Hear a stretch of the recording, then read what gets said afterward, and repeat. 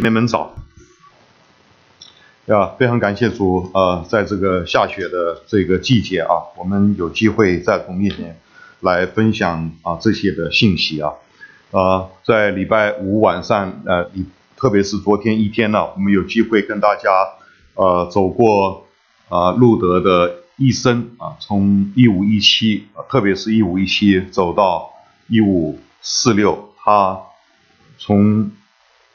他没有说要改革，他只是出来为一件事情说出真理，开始起到他见主面29年啊，这29年可以算是整个西方历史的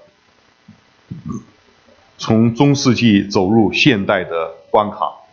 那么这个关卡引入的呢，乃是宗教改革，因为宗教改革的缘故，整个世界跟着大改变。没有宗教改革也不会有我们坐在这里，因为宗教改革再次把圣经的福音释放出来。那么在500年前呢，这些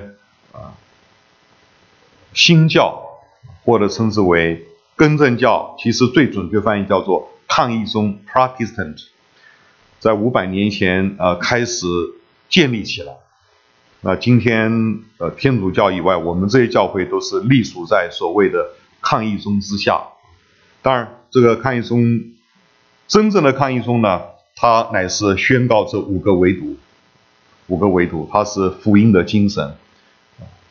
那么，所以宗教改革500周年，它主要意义是把神的主权恢复在教会的中间。那么在从前把神的主权讲得最清楚的人乃是第5世纪的圣奥古斯丁。那么宗教改革它是复古吗？它是把教会带回到把16世纪的教会带回到5世纪吗？其实不是的。它的目的是要把教会带回到新约的理想。所以在过去500年的轨迹里面，我们看到的一件事情就是宗教改革走到哪里，哪里就有复兴。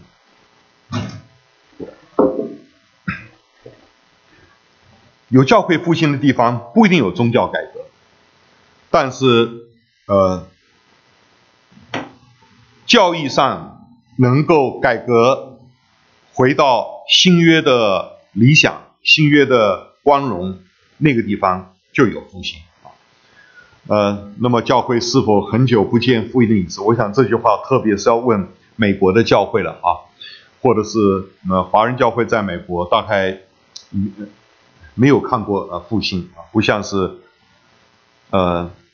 王牧师，那么你们是从复兴中间走出来的听到我在大陆服侍，听到那些弟兄们讲他们在特别改革开放以后这段时间中国国内教会的那种复兴的光景。那复兴不一定有宗教改革，不一定但是宗教改革会带来复兴。所以教会在教义上的准确是非常重要的。教会今日距离宗教改革的精神有多远？教会距离神主权的恩惠有多远？我想今天早晨我要用一些时间那么因为有些人昨天没来所以把昨天事情再浓缩成浓缩在这些信息的里面那么现代文化我们虽然今天是后现代，但是后现代仍旧享受了现代化带来了许多好处，科学发展科技文明良性资本主义民主政治这些都是宗教改革带来的成果。但是一旦特别是基督教地区它远离了宗教改革以后呢，你会发现这些美果呢都会一个一个的变味。那世界各式各样的问题其实只有一个，这个问题呢就是我们失去了神主权的恩惠。比如说美国，其实这个资本主义搞到最后是严重的贫富悬殊那么资本主义岂不是给人类带来的并不是福气，而是一种灾难？所以这个整个社会意思就是挣扎在社会主义或资本主义之间，两个都会带来难处。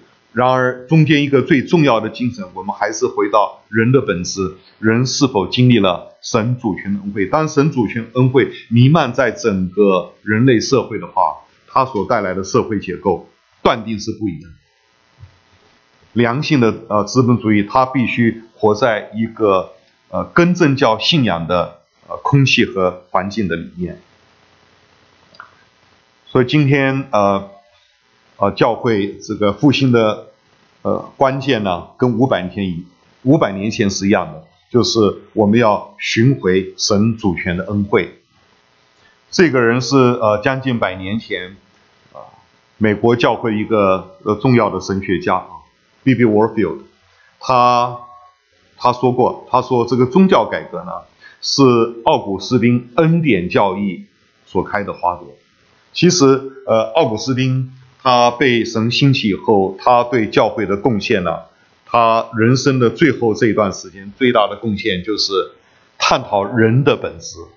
原罪这个字眼是他创造出来的，他把圣经关乎罪性的教义浓缩在原罪这个字眼的里面。当然相对的，他也讲到神主权的恩惠。那么这样的一个思维呢，天主教是有这样的一个教义，然而却压抑或埋藏在教会的里面。一直到500年前，路德和改教家们被主兴起以后呢，那么把这个教义再一次恢宏出来，开花结果。所以我们今天要问我们自己，我们是否渴望神的恩典再一次在我们中间开花结果呢？那么宗教改革有5个重要的精神，叫做 Five Solas， 5个唯独唯独恩典，唯独基督，这个基督是钉十字架的基督，唯独信心，唯独圣经，唯独神的荣耀，唯独归给神，唯独神荣。所以我们用这5个唯独的精神来回顾一下500年前宗教改革的时候呢，它所绽放那个美丽的花朵。宗教改革的轨迹啊，第一个呢1517年10月31号的那一天呢，德国的威登堡大学一个非常年轻的教授，他也是奥古斯丁修会的修士叫做路德。路德呢，他在Castle Church， 准确的中文翻译叫做宫殿教会。宫殿教会，这个教会呢是当时萨克森王国的国王他所盖的一个宫殿，就宫殿我们今天叫做 Castle Church 堡垒教会。那这个教会呢的大门上呢，它贴上了95条。这95条里面讲些什么东西？为什么会闹成这么大的一个事件呢？这95条其实简而言之呢，它抗议一件事情。什么事呢？因为当时的天主教在卖赎罪券。其实那个时候天主教已经全面的圣礼化了。怎么说呢？天主教把整个教会生活归纳在从出生到死亡的7个圣礼的上面。像我们今天所说的洗礼就是其中一个，他把它归纳到7个圣礼上面。严格来说圣礼只有2个或3个。你如果把婴儿洗跟这个 confirmation 监证礼算成一个的话，那么圣礼只有2个，就是洗礼和主餐礼。而天主教他把洗礼从2个扩张成为7个，还有很多别的花样。中间有一个是跟对教会来说是最有卖点的，就是忏悔礼。这忏悔礼呢，其中有一样就是卖赎罪券。所以当教会卖赎罪券的时候，那些对永生有焦虑有忧郁的人呢，他们会不计一切的筹钱来买这个赎罪券。那么这个赎罪券呢，这次卖的时候主要是跟圣彼得大教堂有关当时的教宗呢，他把德国那时没统一，像春秋时代一样，有200多个单位政治地区，里面有一个非常大的缅因大主教的位置呢，卖给 Brandenburg 的 Albert， 所以 Albert 就变成得着了缅因的大主教的位置，要出钱呐，那钱从哪里来呢？向当时的一个大银行家叫 Fugger 去贷款。Fugger 把钱贷给他，那 Fugger 要收利息啊，所以 Albert 他要把贷款以后的利息要给这个银行家，对不对？那他钱哪里来呢？买空卖空啊，他钱哪里来呢？他想办法从老百姓中间收进来，最容易的一个收法就是卖赎罪券，所以他跟教皇申请，教皇说当然你可以卖，而且这一次卖的赎罪券呢，在赎罪券中间呢是非同小可。这次卖的赎罪券呢，买了以后呢，你能够脱离炼狱，到达天堂，而不是在炼狱中呢减少炼狱，比如说50年、100年的痛苦。所以你可以想象这个赎罪券是很好卖的。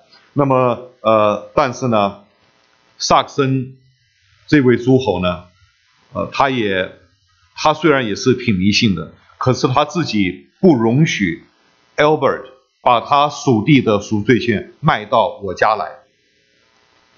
威登堡呢，就刚好在萨克森的北边的边境，出了国境呢，就是 Albert 主教的辖区。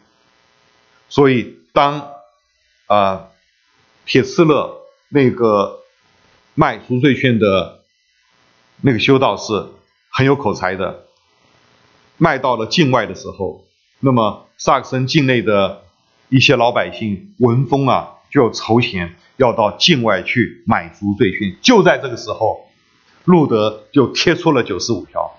这个95条呢，拉丁文写的，它就像一封很长的信，它是要列出95个原因反对卖赎罪券。他这份文件呢是写给那位大主教，因为他反对他的，他就写给他的。但是没有想到这份文件贴出去以后，被翻成通俗德文，然后在1个月之内传遍了德意志境内的大大小小的城邦，变成全德国都看到了这份文件，因为那时候印刷术已经有了。所以对路德来说呢，他真的是不过是星星之火，但是星星之火却这样的燎原。那路德在这份文件里面，他也再三讲到的，赎罪券不能够解决我们属灵的痛苦，不能够给我们带来真正的罪得赦免。罪得赦免呢，就是我们向神的悔改呢，乃是神给我们的恩典，他特别讲的是恩典。因此呢，在这一份文件里面，从1507年开始做修道士，从1505年开始做修道士的这位路德呢，12年之后呢，他几乎有了一个很大的突破。他等于是把当时天主教那个国王的心意勇敢的把它揭穿了。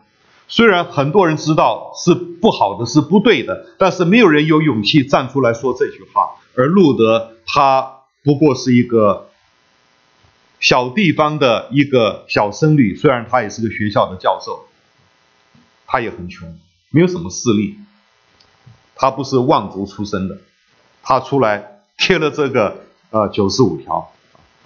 这份图片让我们稍微看到中世纪的人他们对炼狱的观念，左边这份图呢是这个是天堂啦，这个就是炼狱当人死了以后，信了主的人应该不是说到主那里去吗？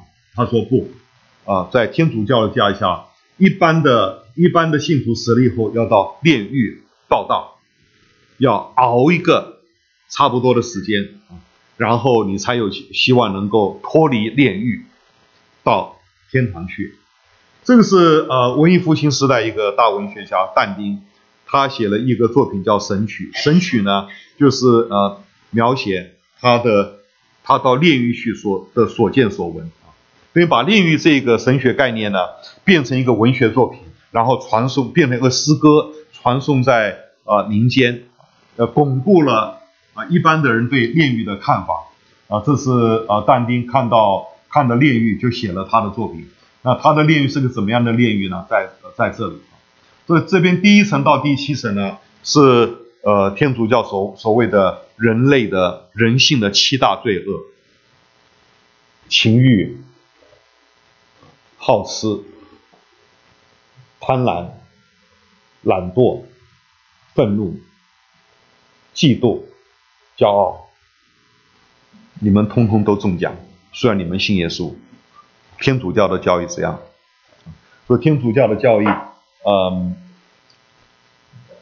在天主教的教义里面呢，一般的信徒死了时候呢，是到炼狱报道，要熬个我们不知道多久，有点类似佛教的轮回。超凡入圣的死的时候呢，就到天堂报道。The average person 一般的人就要到炼狱里面先去熬，所以这就给教会留下了一个非常大的一个运作空间。在路德的那个时代，天主教就成为一个最大的一个诈骗集团，从老百姓中间透过各种方法榨取财物。因为呢，人只要你生存在天主教世界，你活在这个7个圣礼中间的话呢，到了有一天你离开世界，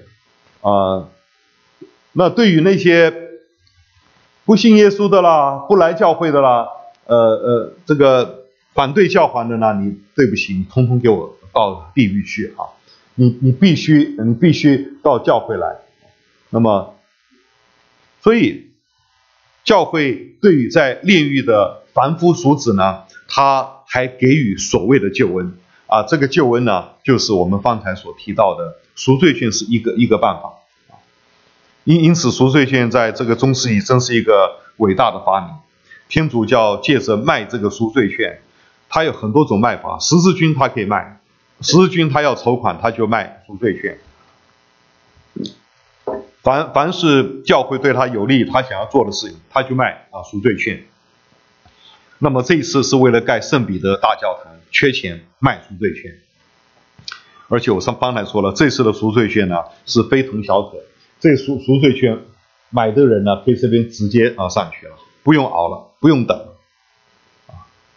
我没有进一步的资料，我相信这次的赎罪券一定价钱不便宜的。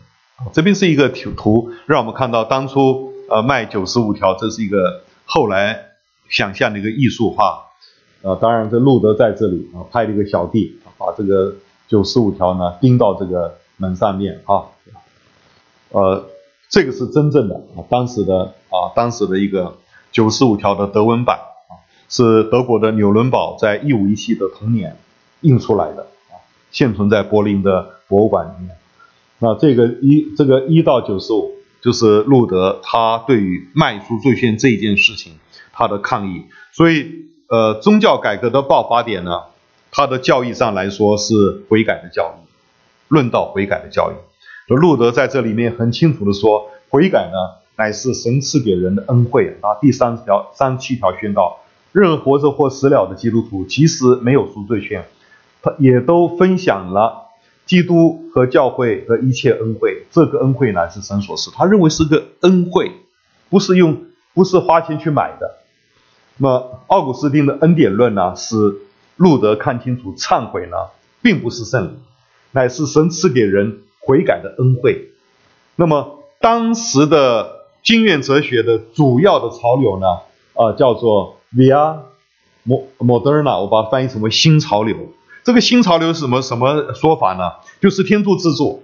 你要是不帮助你自己呢，老天也是不会帮助你的。所以你想这种思维是非常自然的。咱们中国人都有成语啊，那在天主教世界人，他们觉得很对啊，很对啊。一定你是有了些什么东西，神再给你加上去。你要是什么都没有，你不要到神面前来。你都不尽力，你还要神来帮你。所以在这样一个经验哲学思维里面，我们的神呢，绝对不雪中送炭，他锦上添花的。如果你没信主，这样的神你要不要信啊？要是我是不会信的。新约给我们所看到的神，新约神真的是雪中送炭，他从高天来拯救我们。这是路德在他做了修道士以后，在许多的心灵的挣扎中间，他从圣经新约所看到的一个恩惠的教义啊。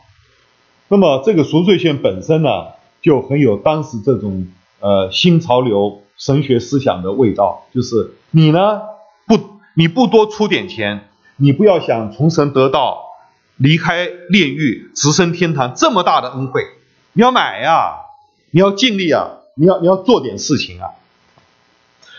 这个是威腾堡啊，这个德国的威腾堡，这个是1509年的一个木刻当时的这个教堂的样子，这个就是它的这个大门啦，94角就贴在上面。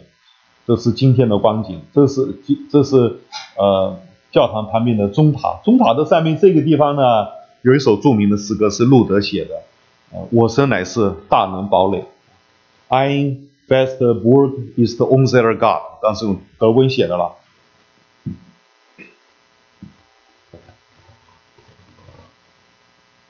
这幅是威登堡这个城市里面的，这不是一个很大城，今天也不是一个很大城，小镇，这条大街也没有很长，就走到底。这个大教堂就在这里，这边是它的广场，这个是它的市政府95条贴出去以后呢，威登堡大学1502年建立的，在德国是一个非常新的、非常小的，而且是在东北偏远地区的一个大学。突然之间呢，就出了名了。原来是2000人的一个小镇呢，在几年之间就暴增成为4000人的小镇，住宿都不够。主要的增加的人口呢，就是从欧洲各地来这里求学的学子。他们来这里求学是慕名而来的，他们希望跟马丁路德来学习圣经的道理。1518年次年就来了一个新的一个教授，这个教授叫做莫兰敦。莫兰敦的外祖父呢，在当时的欧洲是非常适龄的领袖 Reuchlin， 他是希伯来文专家。他的外祖父呢没有加入宗教改革，然而他的外孙呢却跳进来了，1518年进来，说这个莫兰敦终身是路德最好的朋友。事实上这个教堂的上面这幅图一个十字架，旁边两个人，旁边这两个人，左边这个就是路德，右边这个就是莫兰敦很有意思。他们纪念这两位改教家给威登堡这个城市的贡献。所以95条他要告诉我们的一个信息，真正的罪得赦免以及救恩的确据，都是神给我们的恩赐，不是金钱所可以买得到的，也不是我们苦待自己的一种忏悔力，比如鞭打自己所能够获得的，唯独是神的恩典因此当95条贴出去的时候，我们今天听起来好像很自然的，然而在中世纪那个教会思想的背景之下，对路德来说，对每一个人来说，这都是一个非常伟大的突破。救恩唯独是神给我们的恩典，不是恩典加上我们的功德，乃是唯独是出于神给我们的恩典所以95条等于是把唯独恩典的这个原则表达出来。在在这个路德会的历史上最能够明白唯独恩典的一个神学家吧，应该是二战期间的这位德国的年轻的神学家潘霍华。潘霍华是极其出名他在柏林光复前大概不到48小时被黑山队枪决了，希特勒是恨透他了。潘霍华他在1937年的时候，他写了一本书Nachfolge 跟随，就跟随基督了。他在这本书里面讲了一些非常非常辛辣的话。为什么辛辣呢？因为他感受到了这一个宝贵的恩典，所以他能够回应的恩典就是起来跟随。所以他在这个书里面可以说创造了一个词汇，廉价的恩典。我们要问问我们自己，我们今天得到恩典是廉价的恩典呢，还是贵重的恩典？如果是廉价的恩典呢 ，easy come easy go， 容易得来容易失去，我们不在乎。如果是一个昂贵的恩典的话呢，你的态度是非常不一样。就像是潘霍华，他说当基督呼召一个人的时候，他是呼召他来为他死。廉价的恩典是教会的死敌。说今天我们要竭力的争取昂贵的恩典，这句话是很奇怪的。昂贵的恩典，什么叫昂贵恩典？恩贵本身就是非常的贵重的，而是我们蒙恩的人从我们对神的回应中来表现出这个恩典是多么的贵重。保罗说我们是耶稣用重价买来的。我们真的是不要爱世界，这世界这么可爱吗？你如果读罗马书第8章，他怎么说呢？第8章说，神既不爱惜他自己的儿子，白白赐给我们的，他岂不把万物都赐给我们？在神的天命上两样东西，一个叫宇宙，一个叫他的儿子，孰轻孰重？当然是他的儿子最宝贵了。当他把他的儿子都舍了给我们的时候，你想想我们的神难道不把万物都赐给我们吗？所以我们人类真的人类的受造，具有神形象的人类，就是为了统管万有。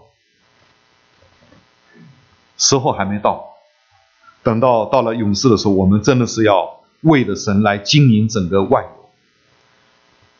而不是像今天拼命的去抓世界。那我们今天为了世界上一个小小的东西，我们的心就整个进去了，把我们的主摆到一边。我们会把我们主摆一边，就像潘霍华所说的，要问我们自己，我们得到的是不是一个廉价的恩典？潘霍华在这个书里面讲了很多，他说廉价的恩典是无需悔改的赦免，没有教会纪律的洗礼，没有认罪的圣餐，不需要忏悔的宽裕。廉价的恩典不要付上做门徒的代价，是没有十字架的恩典，是没有永活之道成肉身耶稣基督的恩典。那么当然他也讲到昂贵的恩典。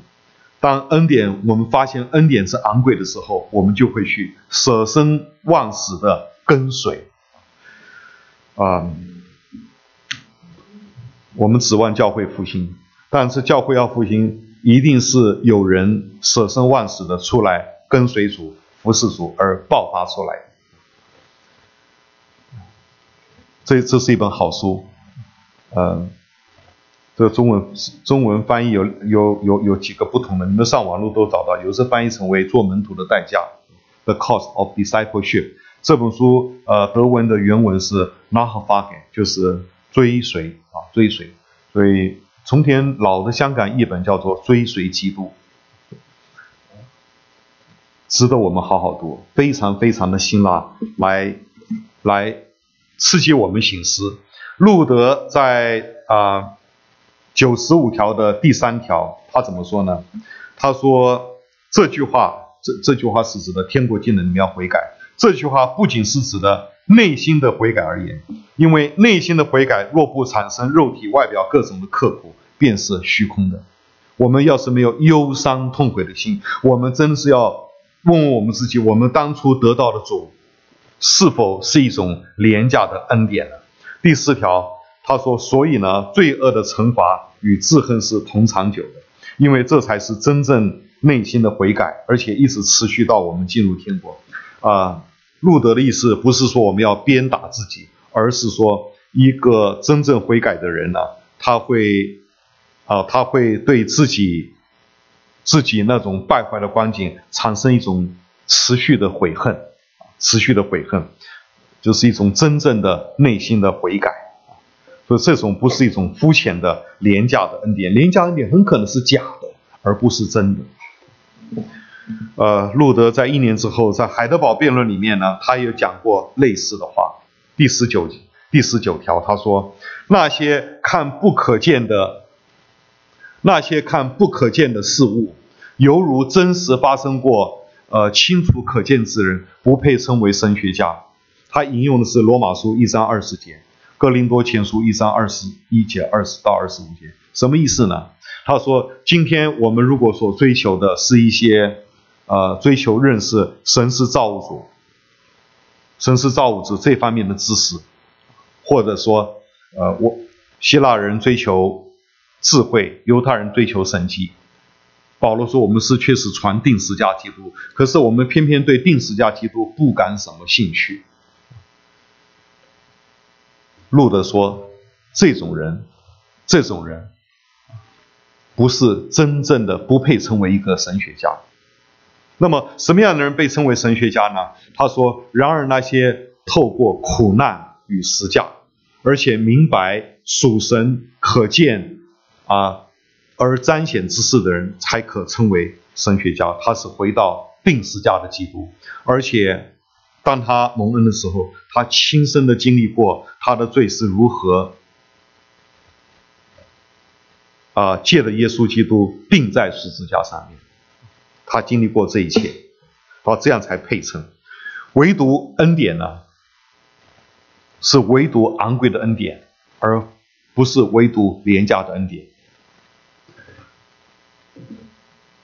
路德在第2年的4月，他到海德堡去参加一个重要的辩论会。当他贴了95条以后，事情闹开来，教廷很不高兴，就告诉奥古斯丁修会，你们要把这个事情好好的这个处理。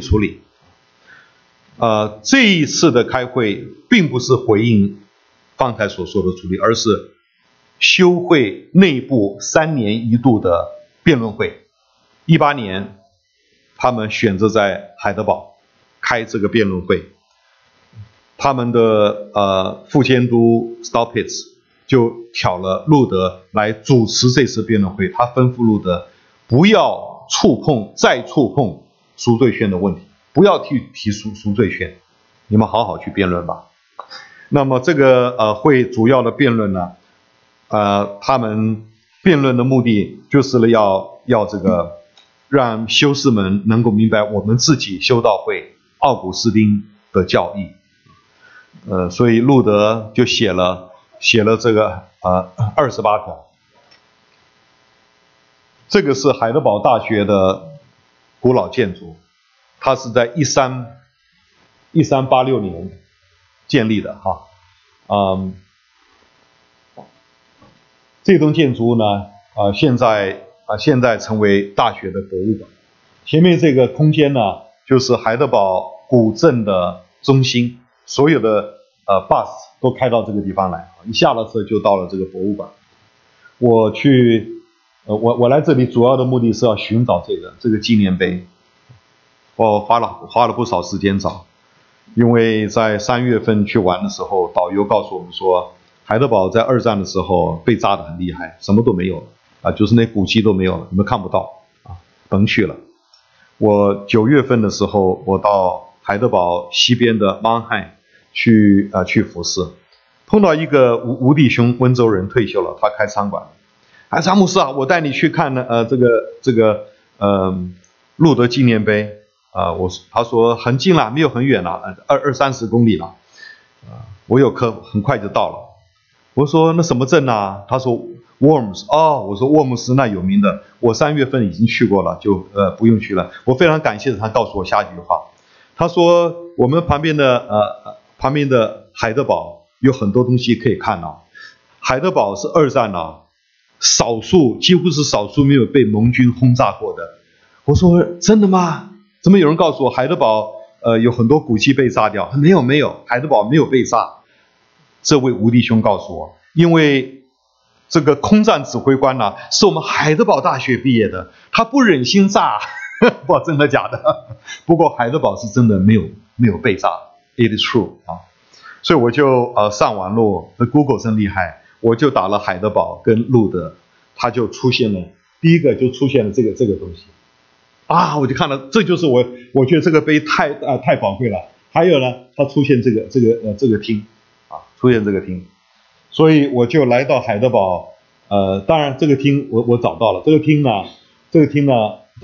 就在这个2楼啊，这个里面的2楼。这个厅是巴洛克建筑，是18世纪在建的啊，非常的金碧辉煌 ，UNESCO 的一个古迹啊。当年修道士们就是借海德堡大学在这个2楼呢开他们的辩论会，4月26号开了1天。我就问了里面的一个管理员，一位女士。我问她有没有一个碑啊？我看网络上的碑，她说我们这里面没有这个碑，她也不知道有这个碑，所以这个最后她讲了一句话，非常帮助我，我才会去继续找。I'm a Catholic, I don't have interest upon Martin Luther 。难怪他不跟我讲啊！我是个天主教徒，我对马丁路德没有兴趣，我就知道这位女士她是有点这个。他可能他就是不愿意跟我讲什么。好，我就出来了。出来以后呢，我就走到对街，有一个书店，啊，这书店有个女士，她就就在前面，她手一指，就是她去问你不会 miss， 你走过去一定看到，我就找到这个碑了。这个碑讲到1518年4月26号，马丁路德他们在这里开海德堡辩论会。那么这个是一个怎么样的辩论会呢？那这个辩论会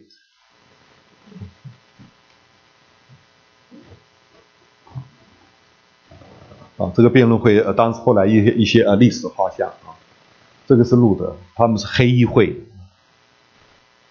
这个很可能是道明会，说不定就是Boozer 道明会，因为道明会就是卖赎罪券的。那个修道士他所隶属的修会，而道明会是蛮受伤的，因为被路德指责啊，因此 Staupitz 就邀请道明会，你们过来参加我们这次的辩论会。这个人呢，我觉得可能是这个吧，Boozer 在这个会上被马丁路德折服，于是他就脱离了道明会，他是纽伦堡人，脱离了道明会，然后投身到宗教改革运动。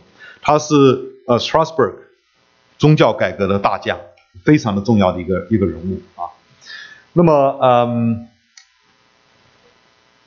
这次还赢得了其他的人啊，还赢得了 Brands 啊 ，Brands 也是宗教改革另外一个重要人物。好，在这篇文件里面2次提到十架神学。十架神学虽然只提到2次，但有许多学者都认为说十架神学呢是研究路德的思想非常重要的概念。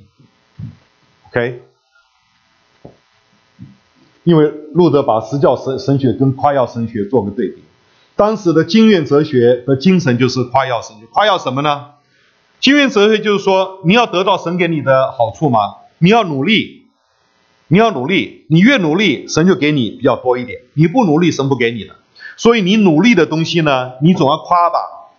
你要是什么都不夸的话，就代表你就得不到神给你的好处。所以这个神学就变成一个叫做 theology 就用英文叫做 theology of glory。这 glory 不是神的荣耀，是人的夸耀，人的夸耀。所以路德强调，我们的在这个文件里面，他讲了，我们的意志不是自由的，我们的意志只会加添在神面前的罪恶，做的越多，错的越厉害。因为这是一个这其实就是古代奥古斯丁恩典神学的一个立场。律法呢，叫你做这个做那个，但是你从来都没有做成，你没有办法借着行律法来讨公义圣洁之神的喜悦。恩典呢，叫你去信靠基督，诸事就都成就了。我想这就是福音的精神，就在这里。夸耀神学就是要吩咐你做这做那，那做这做那就代表说，我的意思是自由的，我的意思要是不自由的话，我怎么去做这做那来讨神的喜悦呢？因此他们深信我们的意志是自由的。路德说不，按照新约的启示，我们在没有蒙恩之前，我们的意志是被罪恶捆绑的，所以我们没有办法去做讨神喜悦的事情。我们做很多的善事，人会觉得很不错，但是唯独碰到荣耀神、爱耶稣的事情，我们的天然就是不会做。信耶稣是可以的，不要信迷了。我告诉你，信耶稣信的不迷，那个信耶稣真的假的，我们真的都不知道。你看我的女儿，在这个初中的时候就喜欢看电影，哎呀，那真迷啊！我记得那个 Titanic 出来的时候，她要争取看那个首轮。看电影就看电影嘛，她要看那个首轮。看了首轮以后，出来以后还要去买那个 poster， 买那个海报，那都不便宜的。她这个我们这个小女生啊，她会去打工做 babysitter 赚钱哦。她赚了钱赚得很辛苦，但是看起电影来，买起 poster 来，那是毫不手软。还有再买一个 Titanic 音乐 CD， 首轮的 CD 都是 full price 卖的，看完一场电影花了50块钱啊，我都为她心疼啊。但是呢，对于一个爱电影的青少年，他一点都不心疼，因为他爱这个东西。他在这样的一个热切的表达里面，表达了他对他所表达他的爱嘛，对不对？那我们天然的人是怎么样？我们天然的人如果不被耶稣扭转，不认识这位真神呢，我们不会爱耶稣，好好跟随耶稣，舍生忘死的为他而活。所以这个路德说，重要的是十架神学。说这场辩论会呢，打破了天主教界沉闷的局面。1000年了，有本事把奥古斯丁的恩典教义压了1000年了，他也不把它废掉，但是呢，就把它压在那里。他不抬举他，他也不说他错，就是不用它。那现在在路德身上呢，就一吐为快。所以这个路德神学最佳的说帖呢，就在海德堡辩论第21点。他说，夸耀神学称恶为善，称善为恶，而十架神学则按实情辨明，按了实情辨明，恶的就是恶的，善的就是善的，是辨明。因此半柏拉修主义一扫而空。所谓半柏拉修主义，就是说承认人是有罪的，但是人的意志好像没有被罪恶污染过，没有被罪恶牵累到，人的意志是自由的，人可以凭着他的自由意志来选择神，做神所要做的事情。路德认为这样的一个说法，他同意奥古斯丁看法。No， 我们人是全然堕落，全然堕落。路德特别用上半身下半身讲说，特别是讲到牵涉到上半身，就讲到与神有关的事情，属灵的事情呢，我们的意志完全被罪恶捆绑，不能够做讨神喜悦的事。下半身呢，就是我们的意志在其他事情，要是工作啦，好人好事好像是蛮自由的，而且做的都蛮对都蛮对。而这个路德承认。好，所以路德的这个十架神学，他把矛头对准了当时天主教的教会法规教皇的谕令哲学，一并把他们击溃，要改革教会，要把这个教会带回到那位钉十架的基督。所以你看，他在1518年，他提出了一个唯独基督，唯独钉十架的基督。其实路德1517年10月贴了95条以后，他日子就不好过了，因为这件事情没有想到把整个德意志都给翻过来，教廷震动，要办这件事情，压力很大。在1518年的10月份呢，教廷的部分审判完毕了，教廷就派遣了卡杰坦这位神学家到奥斯堡，在帝国开国会的期间呢，就把路德叫到奥斯堡来审判他。那时审判完了以后呢，就定验了，说这个家伙呢，就是个异端要把他开除掉，把他从生命册上的名字挪掉，从天主教的教会籍上除掉。这个一除掉以后，这个你的命运就很惨了。神圣罗马帝国就要执行罗马天主教所开除的这个命令。他不但是开除，而是一个异端异端的这个结果呢，就是要送上焚火柱，唯死刑伺候。所以再下来的呢，那么所以过了1518年10月以后呢，过了这个日子以后呢，他就很紧张了。事实上，天主教真正的宣告他是异端是在1520年，案子在办，那个法律在那边走，1520年。不过对路德来说呢，一旦他对教会法庭拒绝了、收回了他的95条之后呢，他就走上一条不归路，他心中压力是非常大的。1518年的10月到1518年的12月，我想至少有2个月之久，他真的是生死未卜，他不知道谁会保护他，他不知道萨克森的选侯会不会保护他。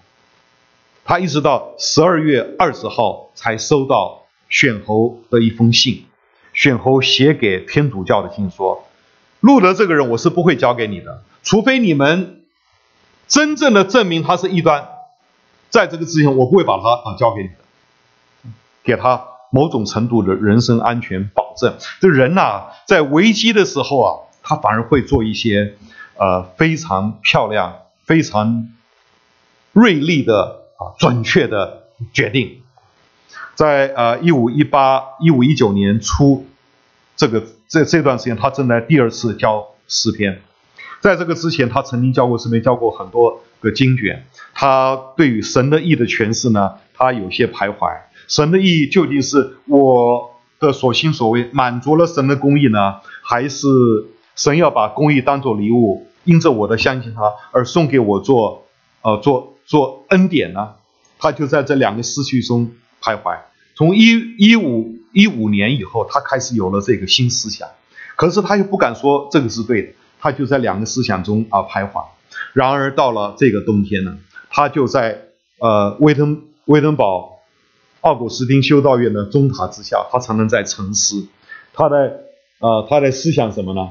他在思想这个罗马书第1章17节，义人必因信得生的这段经，这个神的义神的义的这一段。那么他说，约翰福音第1章17节，这个神的义在福音上显明出来这句话。那么他原来是很恨这个字，为什么？因为他觉得神的义，从前他的领会就是神对我的要求，我要是不符合要求会被惩罚，他怕，他恨，他低估可是在这个危机岁月的时候呢，他昼夜思想，因着神的怜悯，我注意到了这段的上下文，我开始明白了神的义是义人靠着神的礼物，就是因信生活的依据。这个经文的意思就是说，神的义在这福音上显明出来，也就是说，义是被动的，慈悲的神以这个义因信而称义我们。至此呢，他说我就感受到我完全的重生，而且穿过大门进入了天堂。所以这个最后他的结论，义是被动的，我什么都没有做，那么神就因为我的心意就算给我 ，imputation 就算给我，而且是神的恩典，是从我的外面加给我的，不是说我主动要去做什么积功德来满足神的东西，跟神兑换他给我的奖赏，所以它不是一种积德。对，我常我们对小孩的教育啊，宝宝你做了什么事情，妈妈就给你贴几颗星，然后就奖赏你什么就是好像 trade 哈，不要有 trade 观念，应该说这个宝宝你什么事情做得好，妈妈很高兴，所以妈妈尽量给你奖赏，就是这是一个 award 跟 merit 这是两个不同的概念。这个 merit 这个观念呢，就是因信称义福音的一个死敌。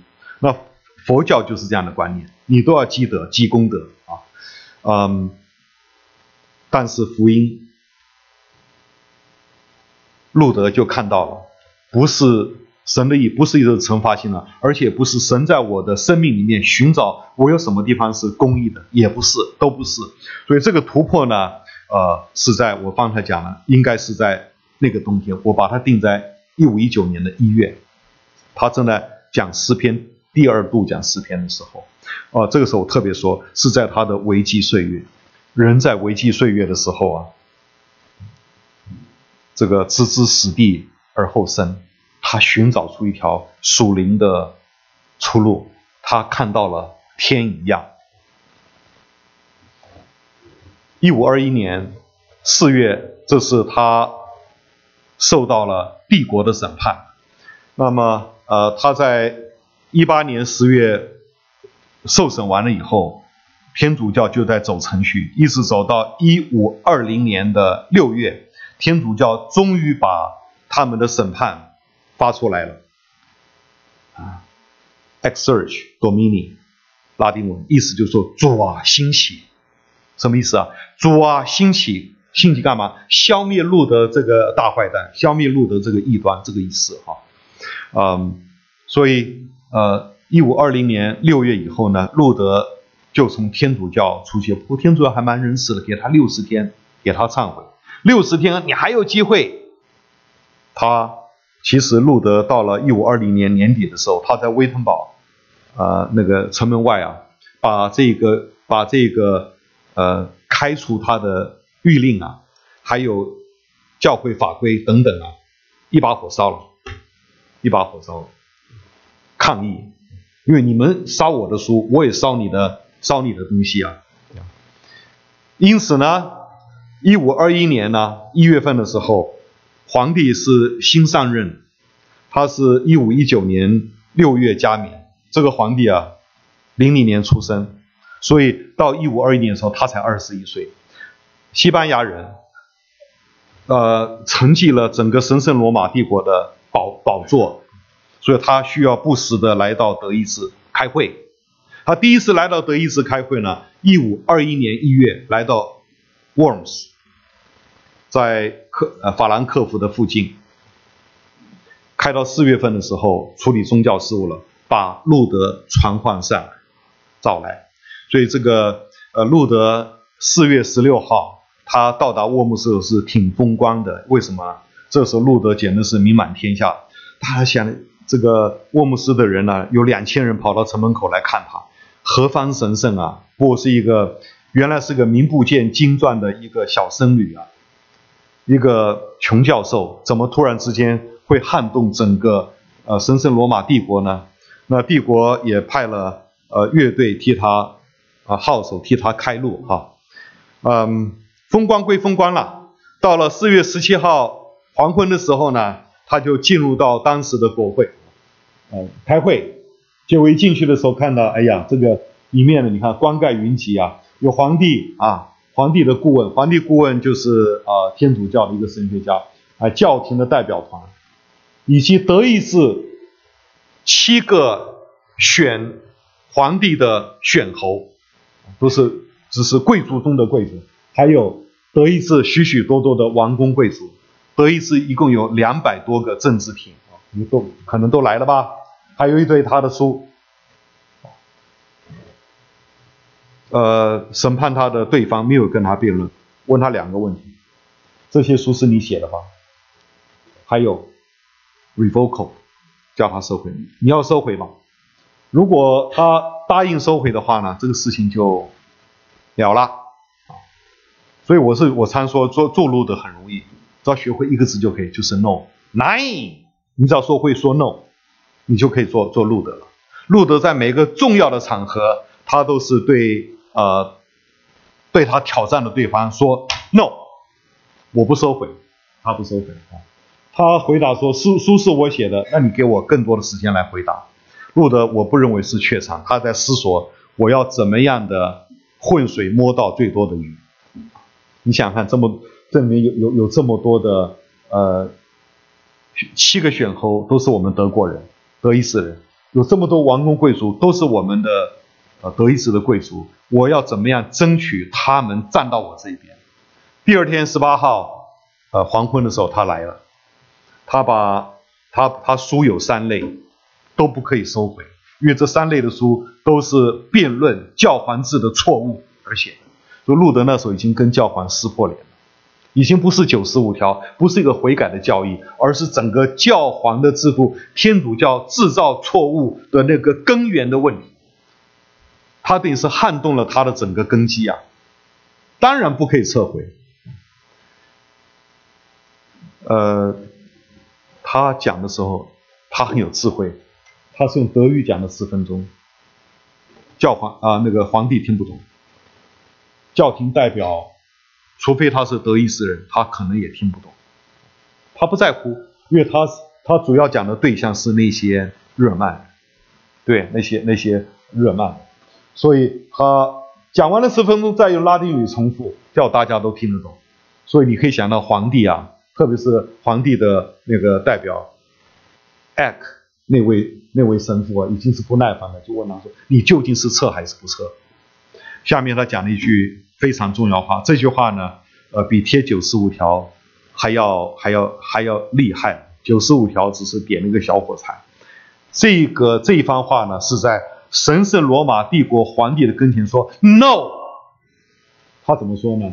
他除非我折服于圣经的见证和清楚的理性，因为我不单独相信教皇或大会，大会是天主教大会，他们常会犯错，而且自相矛盾，这是大家都知道事。我只被我所引的圣经捆绑，我的良心呢，只受神话语的拘束。我也不愿意收回任何事物，因为违背良心而行是危险而且是不对的。我无法另作他事，这是我的立场。愿神帮助我，阿们。这句话真的是改变了西方的历史，改变了世界历史，当然呢，也改变了整个教会的轨迹啊。Worms 这个城市呢，在宗教改革的时候没有宗教改革成功，还是个天主教的城市。这个城市呢，在过去的不知道这什么时候呢，他们旅游很兴旺，因为大家都要到这个城市去看，对不对？这当初的这个主教就是这个教堂还在旁边的主教宫殿呢毁了，没有，开会就在这儿开的，在这开会地点呢，地上立了一个碑。这个碑呢，乍看之下这是我的立场那句话，不是。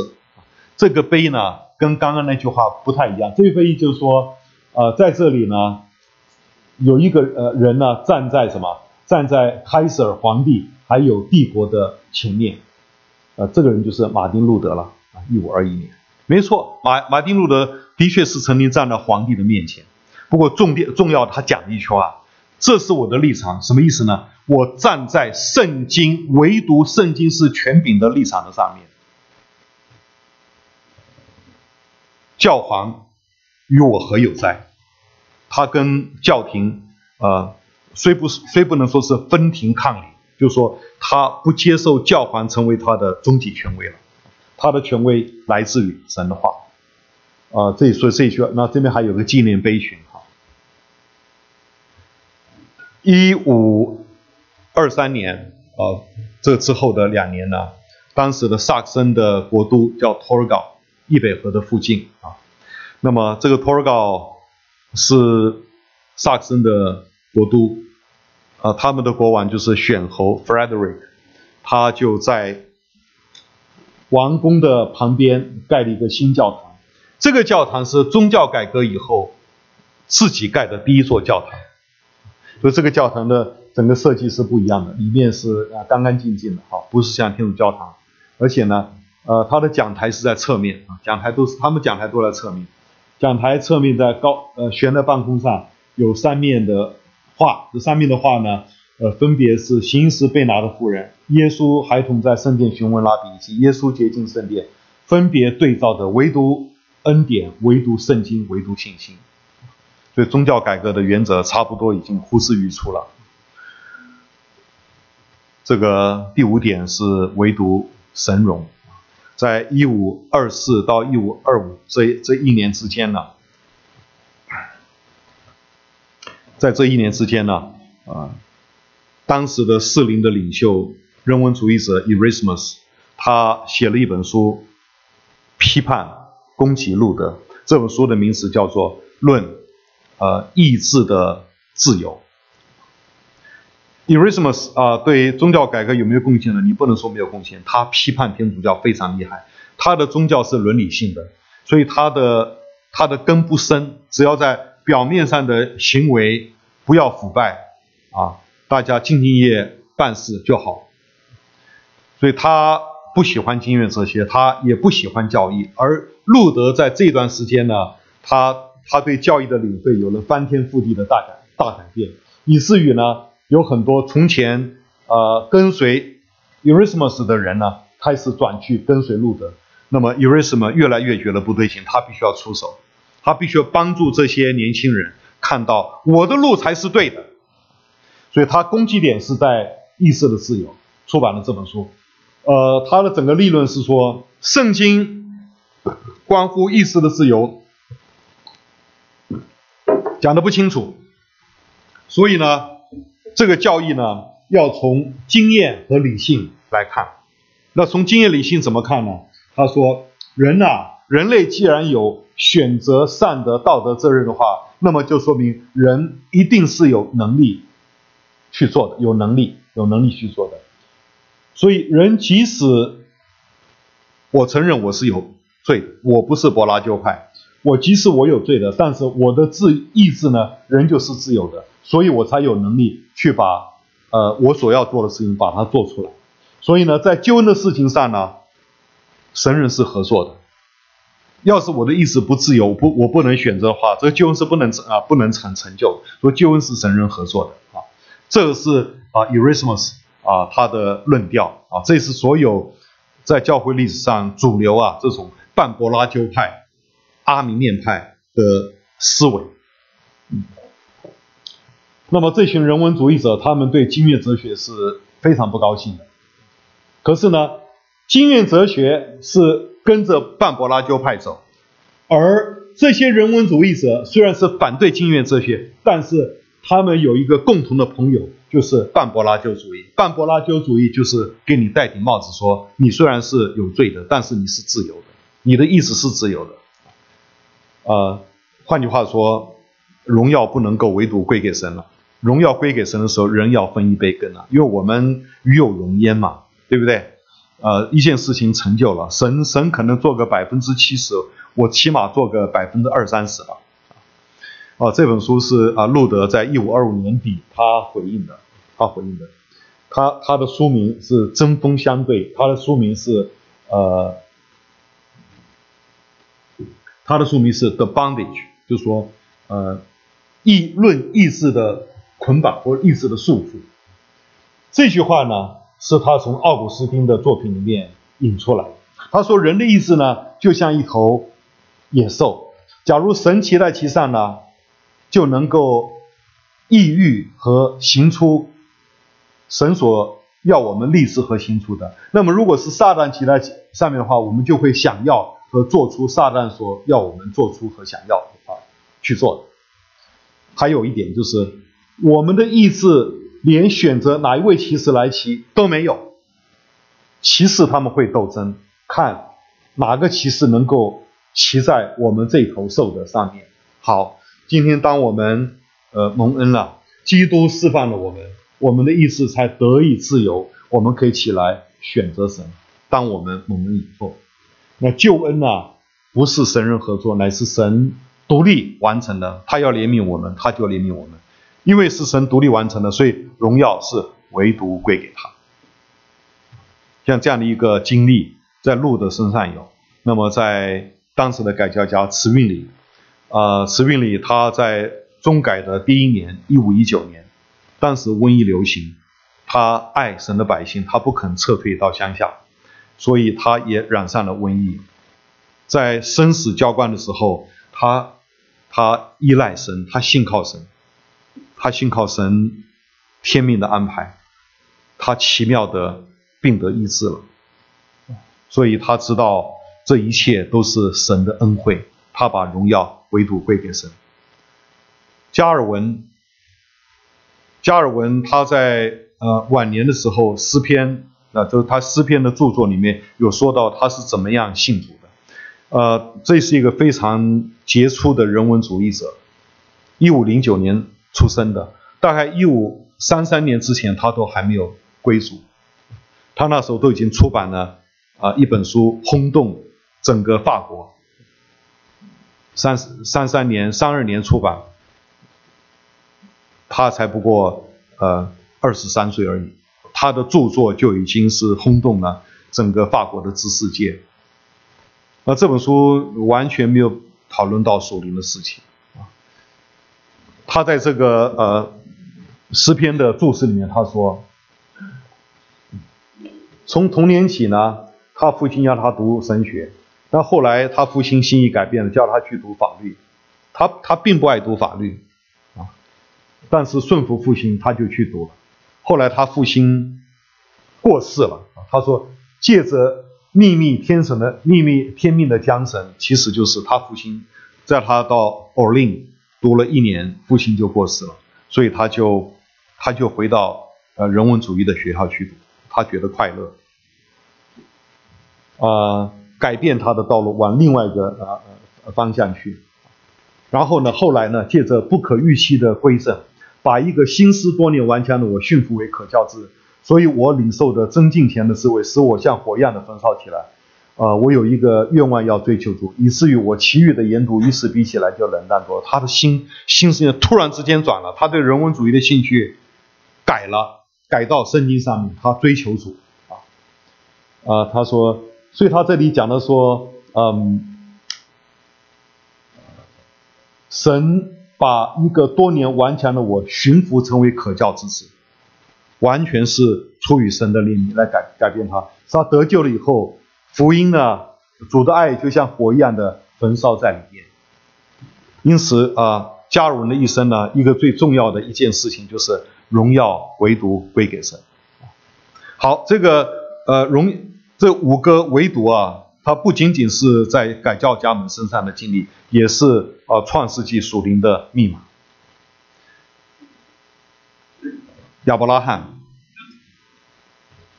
希伯来书第11章点评亚伯拉罕，多次的说，因着信亚伯拉罕出乌尔，因着信亚伯拉罕献上他的儿子以撒。那这边这份图是创世纪15章，神说你的后裔，我要把这个迦南美地赐给你。他就说，神我连后裔都没有，你给我干嘛？神就把他带到外面，叫他抬头看夜里的星空，你的后裔将像天上的星这么多。圣经上告诉我们说，亚伯拉罕信神，神就以此算为他的义，因信称义。这个句子是从这里出来的。亚伯拉罕一生呢，罗马书第10章说，亚伯拉罕所信的是叫死变活，死无变有的神。这是亚伯拉罕身上一个最大的特征。以撒呢，他身上一个最大的特征就是唯独基督。当他在危机中的时候呢，他是否会真的被他父亲在柴火上点燃了献给神呢？最危险的时候，他看哪神的羔羊背负世人罪孽，就是扣在树丛里的那个羊。他父亲天使只是把这羊拿出来，代替以撒在石架上当作燔祭献给神。以撒有个伟大的爸爸，有个出名的儿子，他好像比较是安安静静的。你注意到以撒在圣经上没有讲过几句话。那么，但这个以撒呢，他的生活中呢，他充满了对基督的认识。他一生经历到基督呢是叫人从死里复活的，基督呢是死无变有的。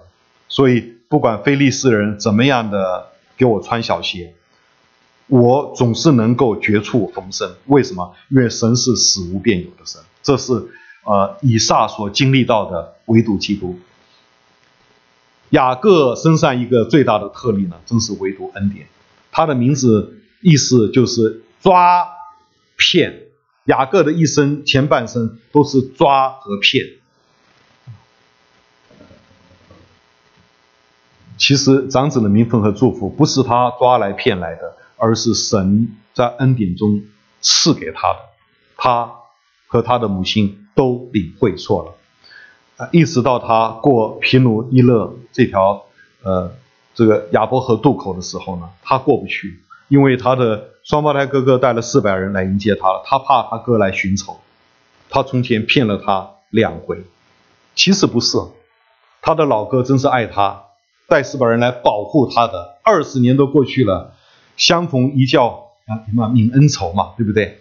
这个兄弟相见，这时候他不知道他心中有鬼啊，所以他过不了这个亚伯河渡口啊。那夜里的时候呢，他的妻子啊、妾啊、儿女通通过河了，他怎么过就过不去。这时候有一个天使来跟他摔跤，还摔不过他，你看他多厉害啊！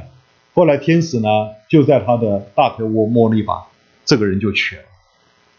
那当然这个天使不是别人，就是耶和华的自己。耶和华在这里遇见他，给他一个最大的恩典，就是在他的天然身里面呢打上了一个缺口，叫他从此以后呢所以我觉得希伯来书很厉害。希伯来书点评这个雅各一句话，雅各的一生呢，一个最大特征就是扶着杖头敬拜神。就雅各在敬拜神的时候都要扶着杖头，为什么？他知道在敬拜主的事情上，我没有办法依靠我自己，我都依赖神的恩典，我才能敬拜他。所以雅各他从过了亚伯河渡口以后，名字给改了，叫以色列。从此后呢，神在他身上很多很多恩惠的工作，改变了这个人。不但是如此，改变了雅各的众子，都改变了。所以雅各家成为名副其实的神的家。为什么呢？因为唯独恩典。约瑟身上的经历呢，真是唯独圣经了。约瑟在青少年的时候，神给他看到2个异象，对不对？第一个异象呢，就是11个河捆要围绕你的河捆下拜，哥哥们气得要命，我向你下拜，你算是老10耶，你是老几啊，对不对？不久又做了个梦有11颗星要向他下拜，还有太阳跟月亮。连他老爸听到都很生气，你现在连你老爸老妈都要给你下拜，因为月亮跟太阳就是爸爸妈妈。当然不久之后他就被他哥哥们坑了，13年之久被坑、被卖、被诬陷，不知道多久，他是坐在死牢里面，不知道明日将如何。他凭什么过每一天呢？创世纪事实告诉我们说，耶和华与他同在。我想他的秘诀呢，就是唯独圣经，唯独神，因为神告诉我宝贵的应许，神必要实现。所以约瑟这个人心中没有苦毒他吃了大亏命都快丢了，他一点都没苦毒所以后来他跟哥哥说，神的意思是好的，是神把我打发来，不是你们把我卖的。他真是心中满了恩惠，满了甘甜，说这些话。为什么呢？因为唯独圣经。这个人是巴哈，巴哈是一个作曲家，但是他的心灵上来说，他是一个神学家一样。巴哈呢，他在他每一个稿子的尾端都会签字。这什么签什么字？这是 Soli Deo Gloria，Soli Deo Gloria， 荣耀唯独归给神。他不是签他巴哈的名字，他是签荣耀唯独归给神。耶和华，荣耀不要归给我们，不要归给我们，要因着你的慈爱行使，唯独归在你的名下。这是巴哈。所以巴哈留下一句名言：所有音乐最终目的不外乎是唯独荣耀归给神，并且叫我们的灵魂得到更新。这个就是西敏寺小教育问答第一问答。巴哈讲的几乎跟他一模一样。巴哈不是改革宗的，经历所面临的挑战，新正统派废弃了唯独圣经，废弃了唯独圣经。我刚忘了讲到几点？12点，好，我还有时间，好，够。这个新正统派右边就是卡尔巴，他跟另外一个神学家叫做Emil Brunner 讲过一句话 ，nine 什么 nine 就是没有的事，什么东西呢？因为卡尔巴的他认为说自然跟恩典没有接触点，恩典是高高在上，他否定圣经上有自然启示，他否定神给人类有自然启示。没有恩典，人没有办法认识神。这句话乍听是对的，是错的。因为我们知道圣经上让我们看到，神给我们2本书，一本是自然，一本是圣经。这个是发生在中国80年，中国的云南澄江，距离石林没有很远，导游都不会带你去这边。这边有一个全世界绝无仅有的一个寒武纪博物馆，那边有一座湖叫抚仙湖。80年的时候，在抚仙湖畔的水层岩上呢，发现了寒武纪的化石的标本。有好多地球最古老的生物啊，5亿4千万年了。那么有30门的物种水生动物出现在那个水层，而且最麻烦的，这30种动物呢，水层岩不是吗？一层呢，它不是照着进化论的次序排列的。在进化论者眼中看来，这30门的出现是在，而且是短短的100-200万年之间，好像突然之间混合出现 scramble 混合出现。因此呢，打了进化论的一巴掌。进化论真是困住了这件事情呢。到95年开过一个世界性的学术会议，公诸于世啊。所以《时代》杂志在12月4号那期就以这个为 cover story， 然后创造了一个词汇叫做生物学大爆炸。它的 cover story 叫做进化论的大爆炸。进化论哪里有大爆炸？进化论是慢慢的千万年、上亿年的进化，而澄江的古生物的出现是短短的100万、100-200万年之间，不按照次序的，不按照排列的，通通给你出现在你的跟前。所以这个 data 是挑战进化论，而且为创世纪第1章做了极其美好的见证。这里面有很多的生物这个样子都非常的怪。这里面这个东西叫做有一个学者叫做钱坤，San Francisco 大学的教授，香港人。那这个考古能公诸于世跟他有关系，因为那时候改革开放，大陆是还蛮封闭的，他经常跑到大陆去跟学者们交流。哇，这个东西应该公诸于世，而且钱坤是一个很好基督徒，他用这个东西来将那些不信派者将他们一军。所以这个虾子，这个奇虾好像有2-3公尺这么大的一个奇虾。钱坤说这里面有很多的古生物，看了以后那个长得样子之怪，好像要到半夜做噩梦的时候才能想象到的那些怪兽，又大又怪，都是古代的东西。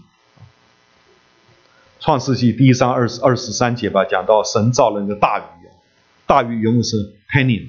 其实那个大鱼啊，我们和合本翻译成为大鱼是翻译的太文雅了，那个应该翻译成为叫做 Sea Monster 海怪。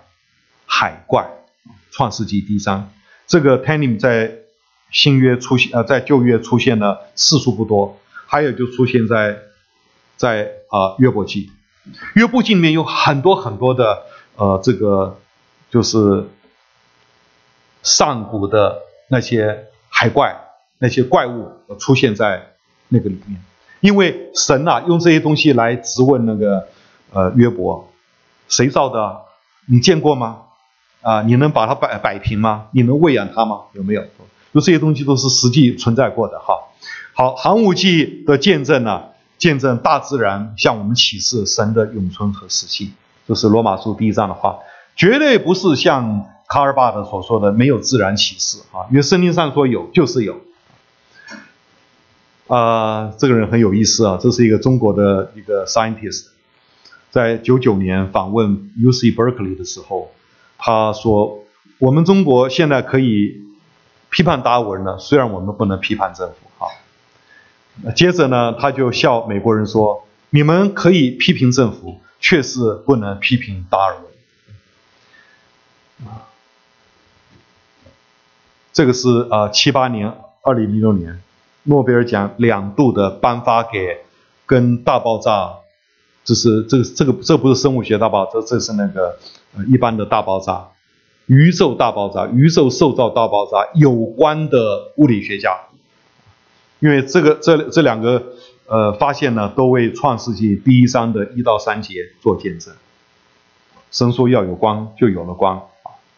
你看这个当然这是画的示意图啊，大爆炸以后如何整个宇宙成为今天这样的一个光景啊。这是1965年在纽泽西州 Homedale Crawford Corner 小山坡上的这个 waveguide 很大，你看有多大？比我们这房差不多这房子这么大，很高。这是一个 waveguide， 是一个微波的天线，接收天上的微波的天线。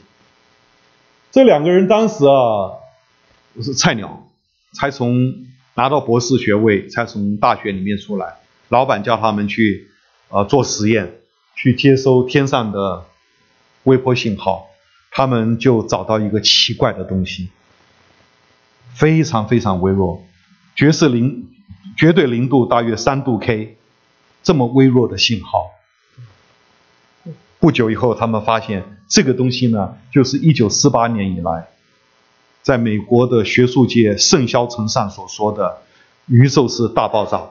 大爆炸以后会有这么弱的波存在，所以这第一次在实验室里面捕捉到大爆炸以后所产生的这样的一个宇宙背景微波。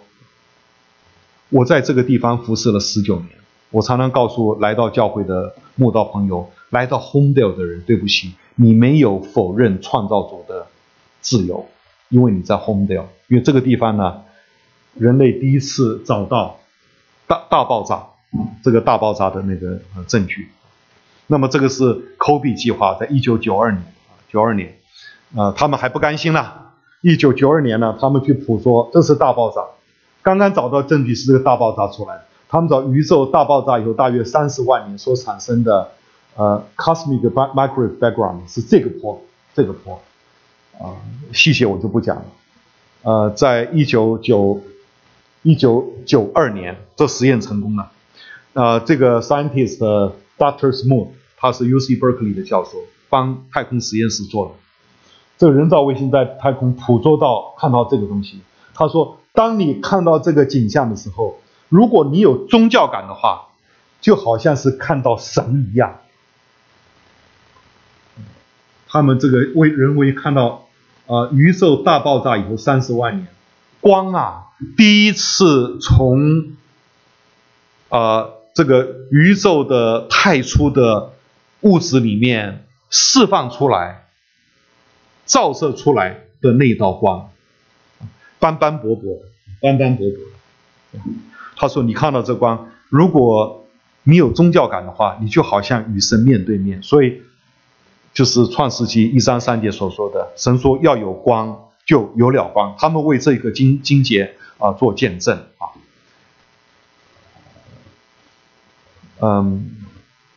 今天的很多灵恩运动啊，对唯独基督啊失去了信心。他们总觉得耶稣基督救我们救的不够，所以这叫做救赎不足，救赎不足。怎么办呢？要我来帮忙神做一点。所以在灵恩运动第3波，大概是20年前吧，他们讲到一个美其名曰叫释放之事，其实呢是赶鬼之事。赶什么鬼？在基督徒身上赶鬼。基督徒有什么不对劲了？赶鬼，一定是鬼在你身上作祟，把鬼赶出去，那么你就没问题了。那这个讲法是说，因为主耶稣救你还救的不够，我来帮你一把。不久之后，他们又推出一个新的菜单，叫做祖宗咒诅祖宗咒诅。今天你之所以有咒诅，是因为你的不知道第几代祖先得罪了神，神在他身上的咒诅就传到你的身上来。当你蒙恩的时候，你蒙赎的不够，所以今天呢，要我们来为你祷告，把你从那个咒诅中释放出来。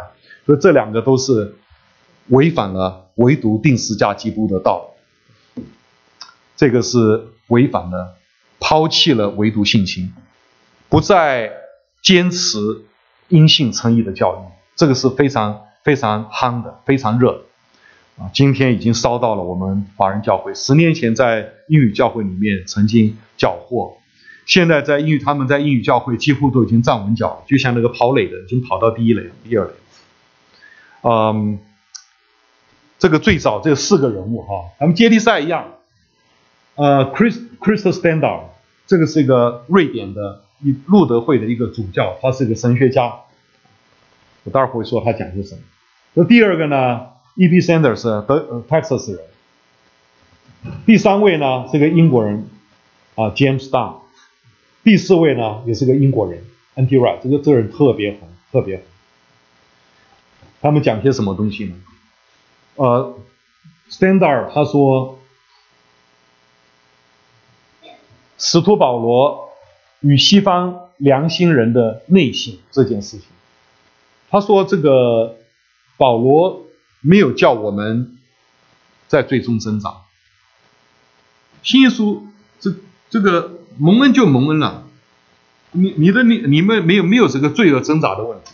那为什么有这些东西呢？他说是因为奥古斯丁写过一本名著叫做《忏悔录》，有了奥古斯丁又有了路德，有了路德就有了更正教500年的传统。你们通通错了，通通错了。他说我们人类的良心对这个罪疚的挣扎是没有必要。那 Sanders 呢，他用这个他所诠释的耶稣时代的犹太主义，用这个他所认识的犹太主义来诠释保罗。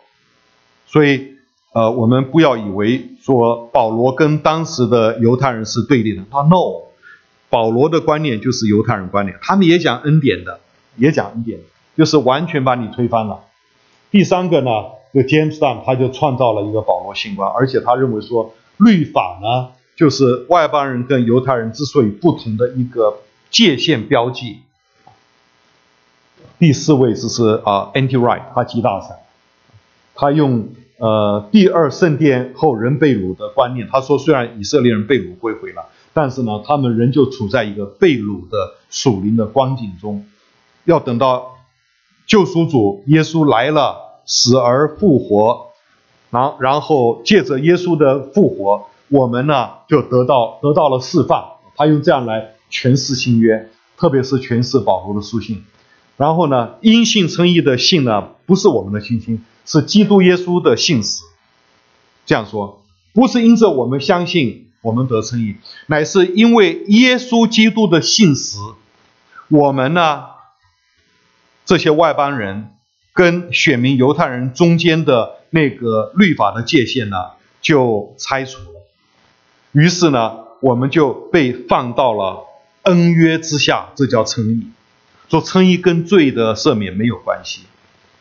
称义这个字眼是个法律字眼，就是我们现在被放到了恩约之下。我们为什么被放到恩约之下呢？乃是耶稣基督向着神的信实。换句话说，没有因信称义这件事情。这个 N.T. Wright， 特别是 N.T. Wright 这个人，他是主教，他很成功把这个神学里面辩论的东西带到教会里面。第二，他是个讲员，写书写的特多，来宣扬他的信念。第三呢，他是福音派，他跟前面三个不一样，他是福音派，他相信圣经无误啊，他相信耶稣肉身复活啊，他相信圣经上的神迹啊，你信的他都信，所以福音派对他没有戒心。但是呢，他有一个非常重要教义，说因信称义，他给你整个重写了，而且他的表达我觉得非常的凶狠。他不是提供一个选项，而是告诉我们说，奥古斯丁错了，路德错了，整个更正教福音派通通都错了。NPP 保罗新观是唯一的真理，你们呢跟我走，你读他书就是被他洗脑。所以今天保罗新观运动啊，在教会界，现在在华人教会中，而且是透过华人教会的非常福音派的机构在做这些事情啊，这是非常非常叫人觉得惊讶的。我在别的教会说，我说这些机构啊，要小心啊，不要晚节不保啊，为传播福音奋斗60年，到了这几年突然来这么一招，这招的结果就是把因信称义的福音废弃掉了。根基若毁坏，义人还能做什么呢？所以这叫做木马屠城，木马屠城。我们自己搞了一批木马进来，还以为什么呢？就没想到木马里面跑出来的东西把我们全毁。路德在临终的时候，有人在他口袋里拿到了一个纸条，纸条上面写，他说我们都是乞丐，我们都是乞丐。真的，我们有什么不是承受的呢？有什么不是神所赐给我们的？我讲路德的一生呢，唯独都是神所赐的，唯独恩典，唯独信心，唯独圣经，唯独基督，还有唯独荣耀归给神，因为他觉得他自己不过就是一个乞丐。这个五个唯独，这个叫做路德玫瑰。路德玫瑰是1530年在开奥斯堡国会的时候辩论奥斯堡信条，辩论因信称义教义的时候，选侯说要做一个路德玫瑰，由路德自己口述他的理念，找一个纽伦堡的设计师把它设计出来。我最讶异的是，玫瑰是好多花瓣，为什么摆五个花瓣呢？有5个花瓣跟5个唯独是有关系的。这5个唯独是宗教改革留下来最重要的精神。唯独恩典，唯独基督，唯独信心，唯独圣经，唯独神。这5个唯独跟路德一生所走过的经历是有关的。这些教义在他身上都是他真枪实弹打过来。这5个唯独是宗教改革所发现的圣经这个真理，圣经的真理。这些PowerPoint 你们都送给你们教会，你们去向那个影音室是吧？河川弟兄是吧？宗教改革本身就是带来属灵的复兴啊。你如果到欧洲去玩，到奥地利玩，你待会会到这个地方玩，这是非常著名的风景区，在奥地利的深山里面，是在这个天主教包围的深山里面。但这湖最美丽的是什么呢？它的灵魂就是这个尖塔，这湖叫 Hallstatt。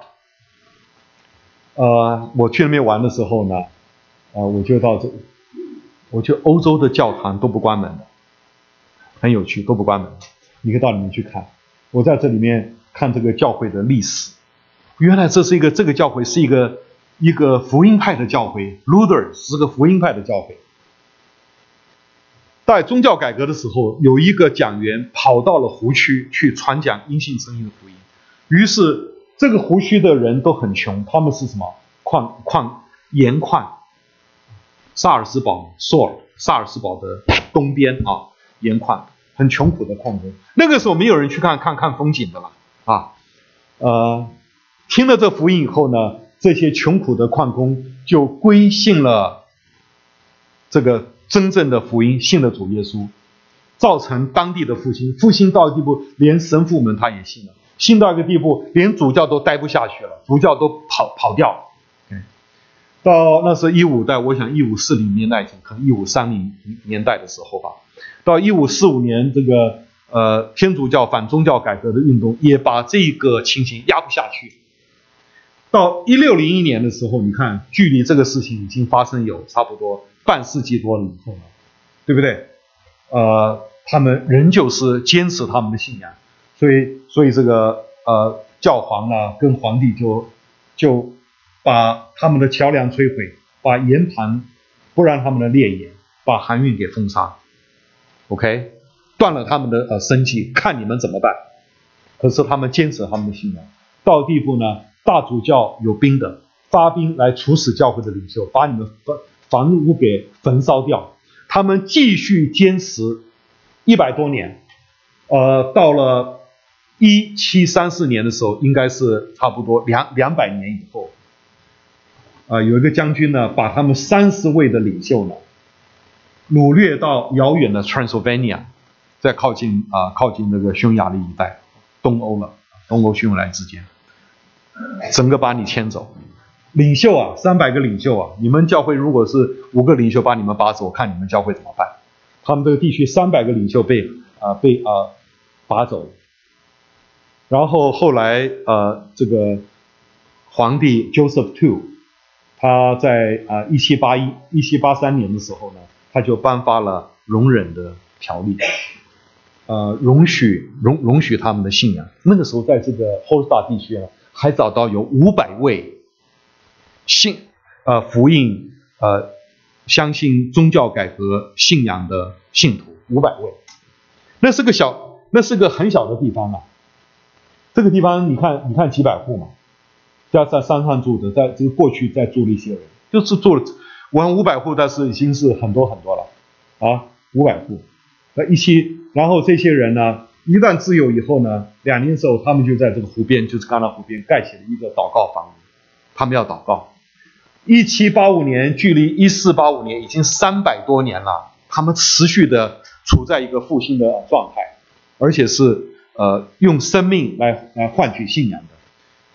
到了19世纪的另外一个皇帝Francis Joseph I 说你们现在不但自由，而且你们可以享受跟天主教相同的待遇。于是呢，他们很快的1-2年之后，他们就在原来的那个祷告房间呢，就把它盖成一个哥德式的教堂，就是我们今天看到这个教堂。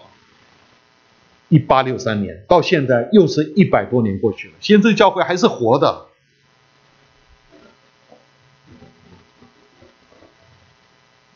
这边一个什么？这山上有个教堂，这个是天主教教堂，这个教堂已经死掉了。我去看的整个教堂几乎已经死掉了，变成一个古迹，变成一个整个教堂变成一个墓园，很漂亮的墓园，全世界我看过最独特的墓园。但教堂变成一个墓园，那有什么意义呢？而下面这个基督教会呢，却是活生生的。所以我们真的看到一件事情。当教会回到宗教改革的时候，复兴就回到主的教会。我们一同祷告。天父，当我们走回500年之前，看到路德身上所经历的这一切，主啊，求你帮助我们，让我们在今天仍旧坚持5个唯独，让这5个唯独在我们身上是我们的原则，是我们的精神是我们的生命。好叫我们能够把福音的精神在我们的身上在我们教会的中间将它表现出来。我们也求主复兴我们的教会，就在今天。我们也愿意向主说，主啊，我们愿意回到5个维度，好叫福音的火，复兴的火能够焚烧在我们这个教会的里面。这样的祷告奉耶稣基督的名，阿门。好，谢谢诸位了。